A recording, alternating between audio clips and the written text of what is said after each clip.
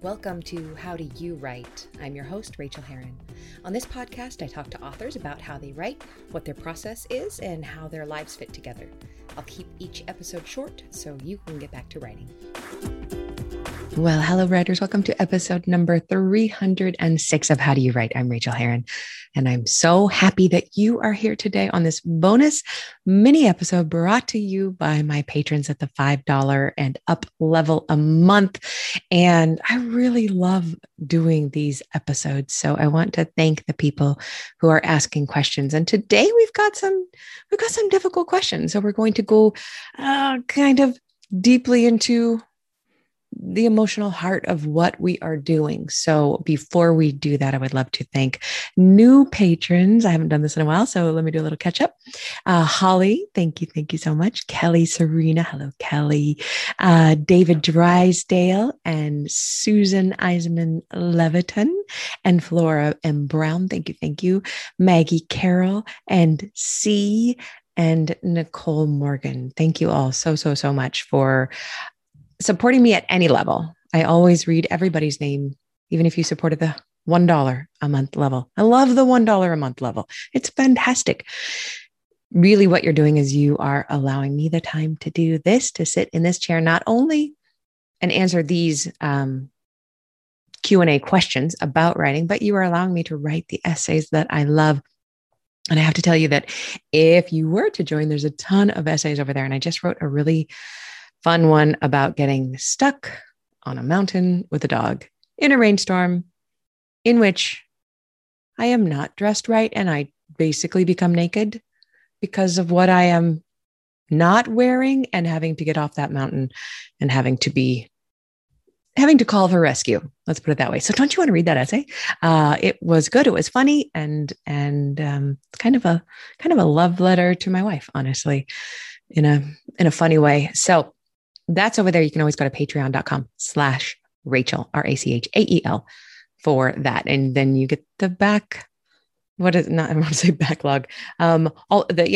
the backlog of all the essays that I have ever written are up there for you to read. So if you're looking for something like that, that's there.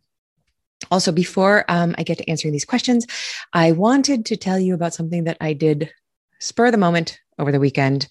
Sorry, I didn't have a podcast come out on Friday. I was too busy and I did not get around to it. Oh, and I had a migraine. So the migraine day was just like, nope, can't do it. But on the weekend, I worked all weekend because I'm on deadline and I really need some accountability. I need some accountability help. So I put together a month-long challenge. It's a month-long challenge for you all to join me in. And let me give you the URL of the place you can go sign up for it. Okay, just go to rachelherron.com/challenge. rachelherron.com/challenge. It is June 6th, your time, as I record this. This is for the next month. You get to make the exact days of your challenge. You get to make the challenge itself. You get to decide on an amount of work that you want to do. But if you make a decision to hit a writing challenge, and this is really great if you haven't been doing your work, make a decision to hit a challenge. And if you hit that challenge in 1 month, then on July 9th at 5 p.m. Pacific time, we will get together on Zoom for 30 minutes and we'll do a Q&A kind of like this. But you don't have to be a Patreon and you could just hang out in this, come hang out in this group. There are 129 people already signed up for this. And people fall off the bandwagon. There will not be 129 people in that room, but there will be a lot of us hanging out and talking about hitting our challenges. And in that 30-minute Zoom with me, which is totally free, you can ask me any question about writing. Any question. If there are a lot of questions, I will talk really fast. If there are only 2 questions, then we'll hang out. But what I want you to do is decide to do something with your writing. It can be anything. It can be revising 5 pages. It can be writing 40,000 words. It can be, writing 6 poems. It should be a challenge to you. It should be something, not something very hard. We don't want to make this a very hard challenge. We want to make it a challenge to do more than you're doing right now without a challenge. That's all. It's in order to get your butt in the seat and do the work. You can go by word count. You can go by time in the chair. You may want to say, my challenge is to spend 3 hours a week in the chair, looking at my writing, whatever that is, without the phone on, without being connected to the internet, just sitting in the chair, thinking about my work 3 hours a week. You get to make the challenge. Then go to rachelherron.com/challenge, fill in that Google document.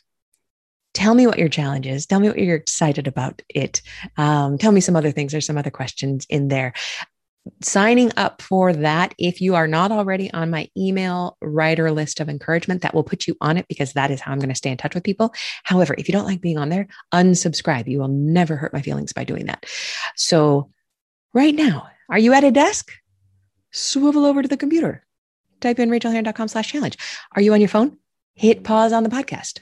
Stop walking. Stop doing your little hike. Send yourself a text to go to rachelherron.com/challenge when you get home. This is totally free. This is totally selfish, because I need to finish this book and revise it by the beginning of July. And I am nowhere near that. So I really need this accountability for myself. And knowing that right now there are 129 of you doing the same thing, working on your same goal, you are not too late. If you come in and listen to this in 2 weeks, set yourself a 2-week goal and sign yourself up for the challenge so I can communicate with you. I will be sending a couple of encouraging emails just to the people who sign up for this during the time that we are doing this. And then if you're available on July 9th at 5 p.m., 8 p.m. Eastern, 5 p.m. Pacific, then we'll hang out on Zoom. If you cannot hang out at that time, if it's a busy night for you, there will be a replay and you will get it. And we will talk about hitting this challenge. So I really want you to sign up for that, for my sake, please. Okay. So that's super fun. That is going to happen. Let's jump into these questions. They're not all of them, but they're circling around some angst and despair. And this is what I've been hearing from people. I don't know. It's in the zeitgeist right now. It's in the air. I'm feeling it myself. So let's jump into these. The first one comes from Brian. And he says, hello, my apologies for starting with a quote. The quote is, I finished a book. Soon, maybe I can be a human being again. Natalie Goldberg said that. And then Brian says, earlier this year, I wrote about throwing in the towel on this whole memoir thing. The most emotionally taxing chapter sparked that decision. Well, I'm back. I found it harder to quit than write. While sitting and laughing with friends at a Mexican restaurant, I felt a sting like I should be doing something else. During one round of group laughter, I turned toward the door and saw a high school mascot of a hardcover book wearing a sombrero. He wasn't laughing. Judgment and disappointed radiated from behind his wire frame glasses. After blinking twice and pulling myself together, he disappeared. Of course, there wasn't a mascot, but this scenario best describes the pinching feeling I get when I'm doing anything other than working on my book. Here comes my question. I just finished listening to On Writing Well by William Zinsser. He speaks of 2 authors that totally rewrote their books upon completion. It hit me right there. I'm not revising, I'm rewriting, aren't I? I have taken every horribly written summary and rewritten it into a tolerable scene. Not a single word so far has escaped restructuring. I guess I have listened to you and your guest talk about revising, the joys of revising, the 12-hour days of revising, and the satisfaction that follows. So I thought maybe I'm actually rewriting. My question, what is the difference between rewriting and revising? Thank you for all you do. I love this question, and it is a hard one. Those words are right up there with the rest of the words. When we are talking about writing, everybody uses those words differently. They can be editing their book. They can be rewriting it. They can be revising it. In my mind, though, if we're going to go down to semantics, and I think this will touch what your question is, for me, in my mind, rewriting is on a sentence level. It's looking at the sentences on the page and making them better, making them stronger, taking out extraneous words where I may be repeating myself, adding stronger, more direct or more thoughtful words. Sometimes that makes, if I'm writing something a little bit funny, I try to make it funnier. If I'm writing something somber, I try to make it darker and deeper, but I'm rewriting on a sentence level. And that's how Rachel Herron thinks about the word rewriting. And yes, to your question, a lot of people, many people, because they're not taught this any other way, believe that revising is rewriting. that you write a book and then you go through and you make all the sentences better, and then you've revised your book. And I don't believe that is true. Revision, capital R revision, is bigger and harder than that. And I want to apologize right up front right now, because I do love revision and a lot of my guests love revision, and we wax rhapsodic about revision. And when I teach 90-day revision, most of my students come through that class and they go, oh my God, you're right. I love revision. And then there are some people who are like, okay, now I understand how to revise, and I still don't like it very much, Rachel. I'm always going to prefer first drafting. It is a matter of taste and preference. And so I apologize for always glowing on about revision, because sometimes it's just hard. Sometimes it's just really, really hard. Revision is not looking at the sentence level. It's looking at the book as it hangs together as a whole when we apply story structure over it. So what that looks like for me is, after I've written a book, I look at every scene. I look at where it falls in the book, percentage-wise. I make sure that I have an interesting hook to get me into the book, to get the reader into the book. I make sure that I have an inciting incident, which includes a catalyst and a choice being made. I make sure that I have a context shifting midpoint in which the main character or characters learn something that changes everything. And then I make sure I have a dark moment or moments where everything is pretty bad and our character has to finally grow into themselves. And when I say the word character, I'm talking about multiple characters, and I'm also talking about yourself if you're writing a memoir. All of that stuff has to happen. Even if we're writing a collection of essays, we can still structure the collection of essays to have those parts which satisfy reader expectation. And when you're looking at that, when you're trying to overlay story structure onto the book that you have, what happens a lot of times is you're like, oh my God, I do have a place where everything changes for this character, but it doesn't happen at the middle. It happens at 30%. Fine. Can you make that work? Can you make something else happen at 50%? And I know that it sounds formulaic when I talk like this, but it is just literary gravity. It's what readers expect. It is 2 wings on an airplane. I mean, some airplanes don't have 2 wings, but most of them do. Not all human beings have 1 head, 2 arms, and 2 legs, but most of them do. It is what the reader expects when they look at our book. They expect to have these things. So revision is a lot of decisions about scenes that may or not be doing the work to provide stability and the bone structure of your book. If you are listening to this and panicking, like, what is story structure? How do I learn it? How do I get it? There are a million books out there that are great. I really love Larry Brooks' Story Engineering. That's the one that really, really worked for me.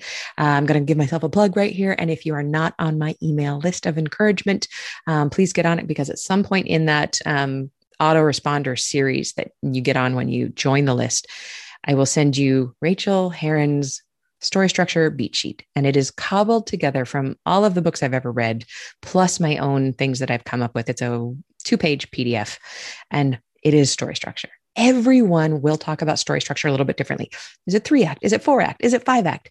All of those words are saying the same thing. The same action points and plot points happen in the same places. It's just, you got to find somebody who speaks the language that you do. I love a 4-act structure. That is, and I get that from Larry Brooks. I'm not even going to go into story structure right now, because that's a whole class. But if you are feeling this, Brian, that you have been rewriting the sentences and not looking at the grander story structure, that may be what you are thinking about. I do believe, and I'm just remembering this off the top of my head, Brian, so I might be wrong, but I think that you came to me through my book, Fast Draft Your Memoir. If you read Fast Draft Your Memoir and you applied that story structure principle, your book is perhaps already in real good shape, story structure wise.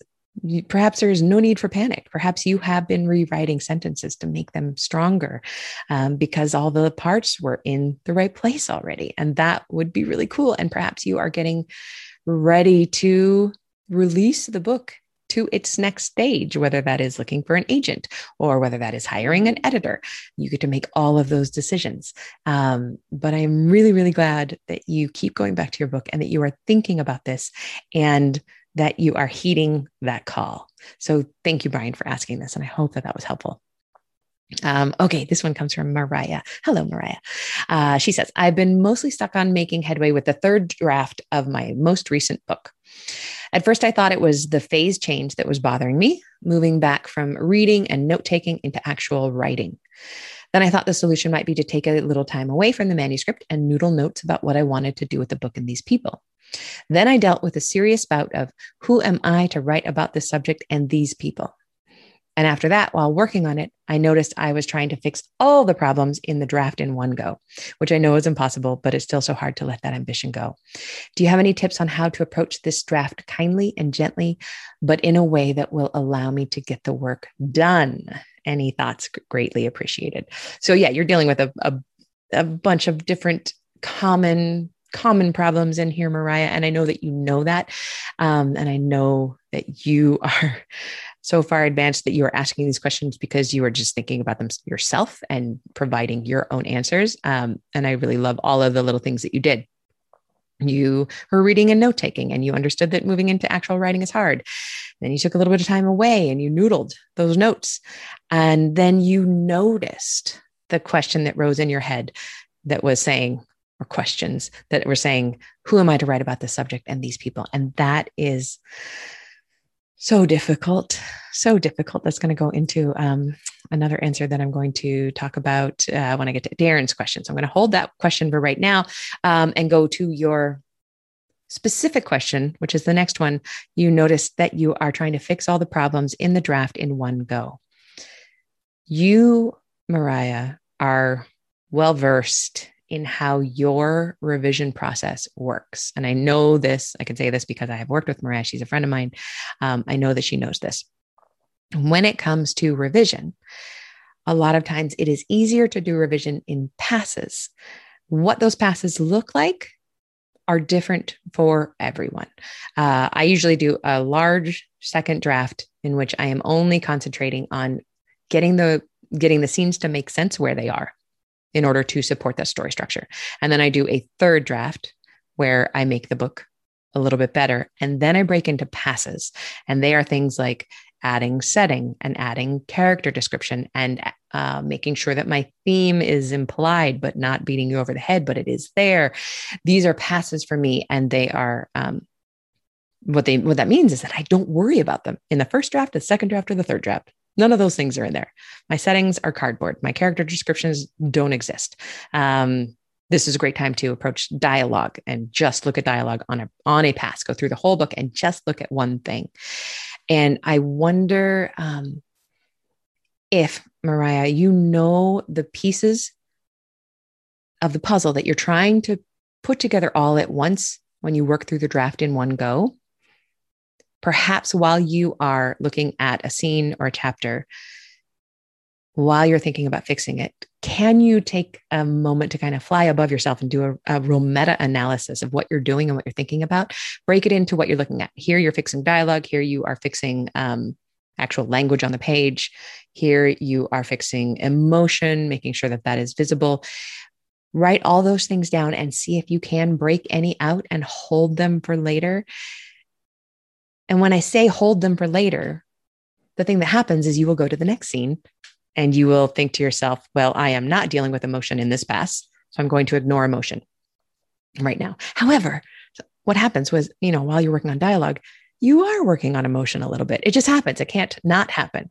So you can't stop yourself from doing the things, all of the things, but you can be kind to yourself and tell yourself that I can wait and do this in a later pass. The fact that you're asking how to approach this draft kindly and gently is really important, because what it is really saying is you're asking yourself how you can approach yourself kindly and gently. And that comes really down to the way you're treating yourself as a writer and as a human being. When I am beating up my book, I'm always beating up myself.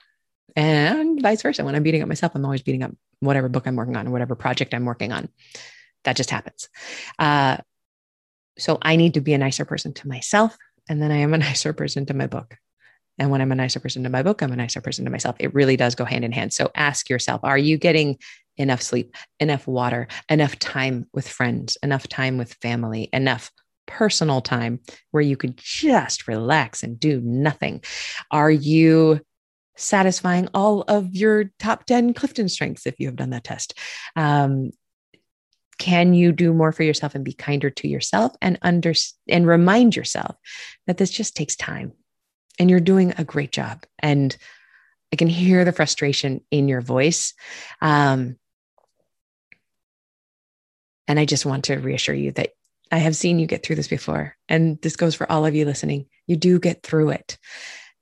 But sometimes it does take going up that level, looking down on everything in a big macro way and include yourself in that package. How am I feeling about this? So now I want to move, Mariah, into Darren's question and kind of cart your earlier question along with it. Darren says, I have another mini coach question. What advice do you have for someone who has lost the why and is struggling to find it again? Thank you for being the bright spot in my podcast week. Number one, you're welcome. Number two, someone who has lost the why and is struggling to find it again. And Mariah, I heard this echoed who in your question, who am I to write about this subject and these people? I got an email. I have actually had a couple of emails from people this week saying that their self-esteem is in the toilet, that they are circling the drain, that they don't know if they can do this. And I do think that a lot of that does come down to the request that we make of ourselves to answer this why. Why are we doing this? Who am I to do this? And something I really, really like remembering is I believe there are two answers to this question. Why and who are we to do this? The why is because obviously, everyone's going to tell you this. The why is no one can do this book but you. No one can write this story but you. Even if this particular story has been written 400,000 times in the last 6 months, your story is different. And the way you tell it is different. And nobody else will ever tell this story. If you do not write it, your expression will be lost to the world forever. And the person who would have been moved and changed by it will never have that experience. You are taking that away from them if you do not write your story, if you do not share it. That is really, really important. And then on the other hand, I also like to hold as equally true. I'm going to try to say this in a way that doesn't make you all want to punch me in the face, but it doesn't matter. It doesn't matter why. I like to think of this because I'm never personally going to figure out a big enough why. I am never going to be able to put down a sentence that says the reason I am writing this book, the book I'm writing right now, is a lighthearted novel about death. The reason I am writing it, it's not going to change the world. It's not going to be remembered in 1,000 years. I'm kind of nobody when it comes to telling this story. And that to me is reassuring because it lets me off the hook and I just get to do what I want to do and hope that it will help somebody, even if that somebody is just me, even if this book gets put in a drawer and I never pull it out again. If it helps me and I have been enjoying writing, which I still am, strangely enough, that's enough. That is enough. We are never going to have, I will put this in the I position. I will never have a good enough answer that says, who am I to write this? Well, I know quite a bit about this and I would like to share that with everybody. And my opinions are going to help the United Nations fix the world. That doesn't make sense. I am really nobody to write this story. And that allows me to hold it more lightly. Oh yeah, I'm an artist. I'm doing my art. And that makes me a better human being on a daily basis. If I am a better human being on a daily basis, then my world around me becomes a better place because I am in it. whether or not anyone ever reads the words that I say. So both things are true.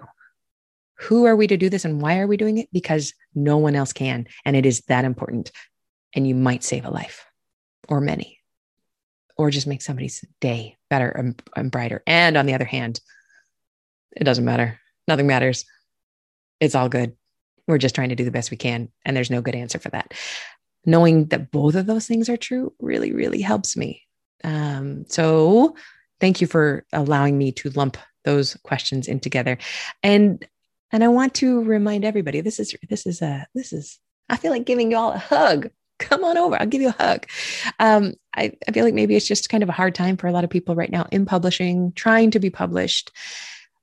And what I want to remind you is that it is not easy for anyone. And I have seen 2 or 3 people really recently say, this is too hard for me. I'm going to give up. I can't go on doing this, trying to get published thing. And I have heard a couple of them in their voice have this tone that is, it's the rejection is too hard. And that means that this book is not good enough. Those two things are completely separate. They are not together. How good your book is and rejection or acceptance.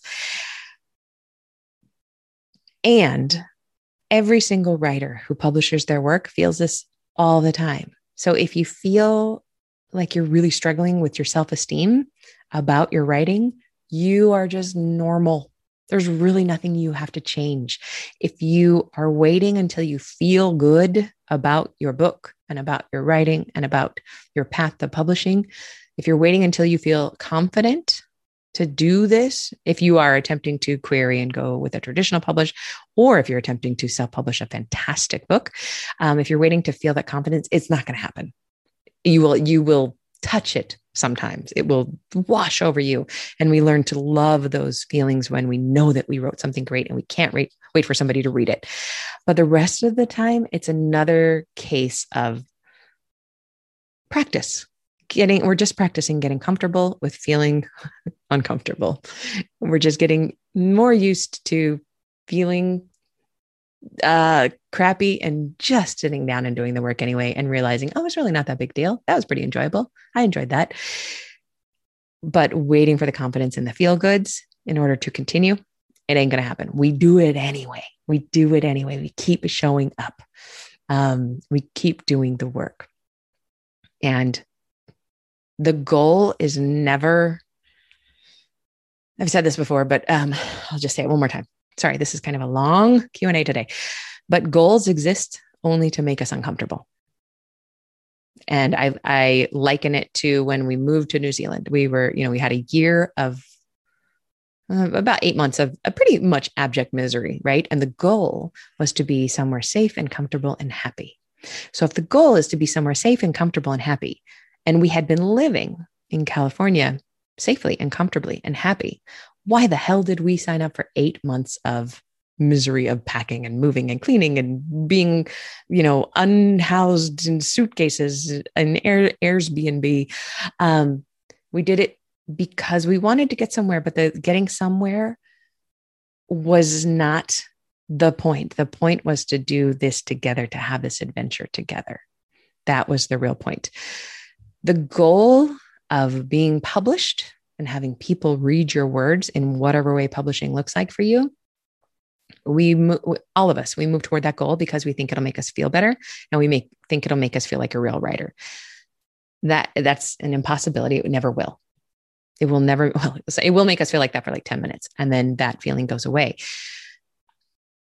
And the actual act of doing the writing and the revising and the rewriting and the working with editors, that's hard stuff. And if we have a goal of feeling better about ourselves because we are a capital R, real capital W writer, but we have to go through all of this kind of really hard stuff to get there, we're not going to do it. We're going to give up.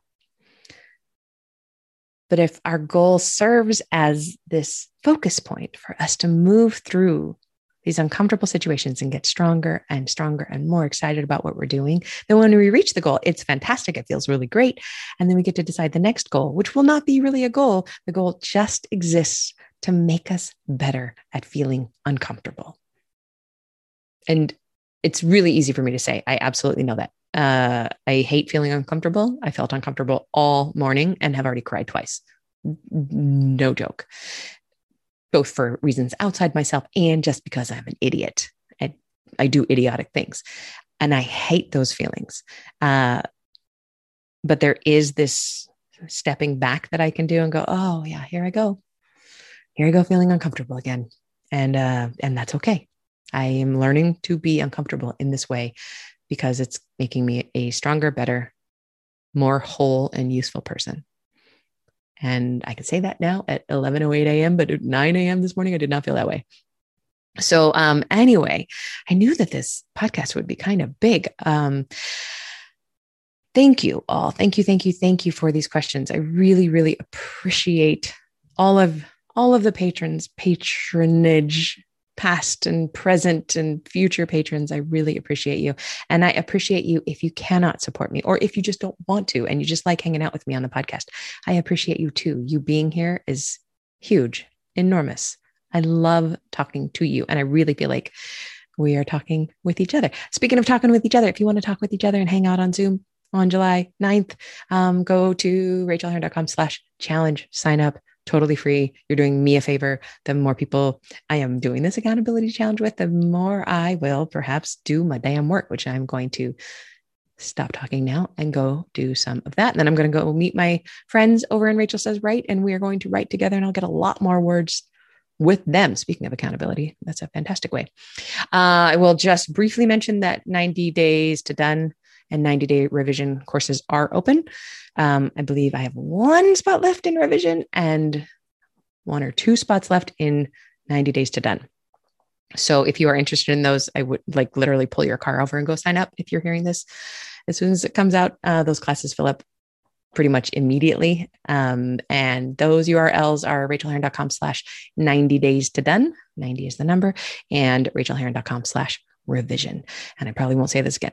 And I will not be teaching this course again until 2023. So either of those courses. So that's it. All right. Thanks for being here. I really appreciate all of you. And we'll see you on the flip side. Thanks so much for joining me on this episode of How Do You Write? You can reach me on Twitter, Rachel Heron, or at my website, rachelheron.com. You can also support me on Patreon and get essays on living your creative life for as little as $1 an essay at patreon.com/Rachel, spelled RACHAEL. And do sign up for my free weekly newsletter of encouragement to writers at rachelheron.com/write. Now go to your desk and create your own process. Get to writing, my friends.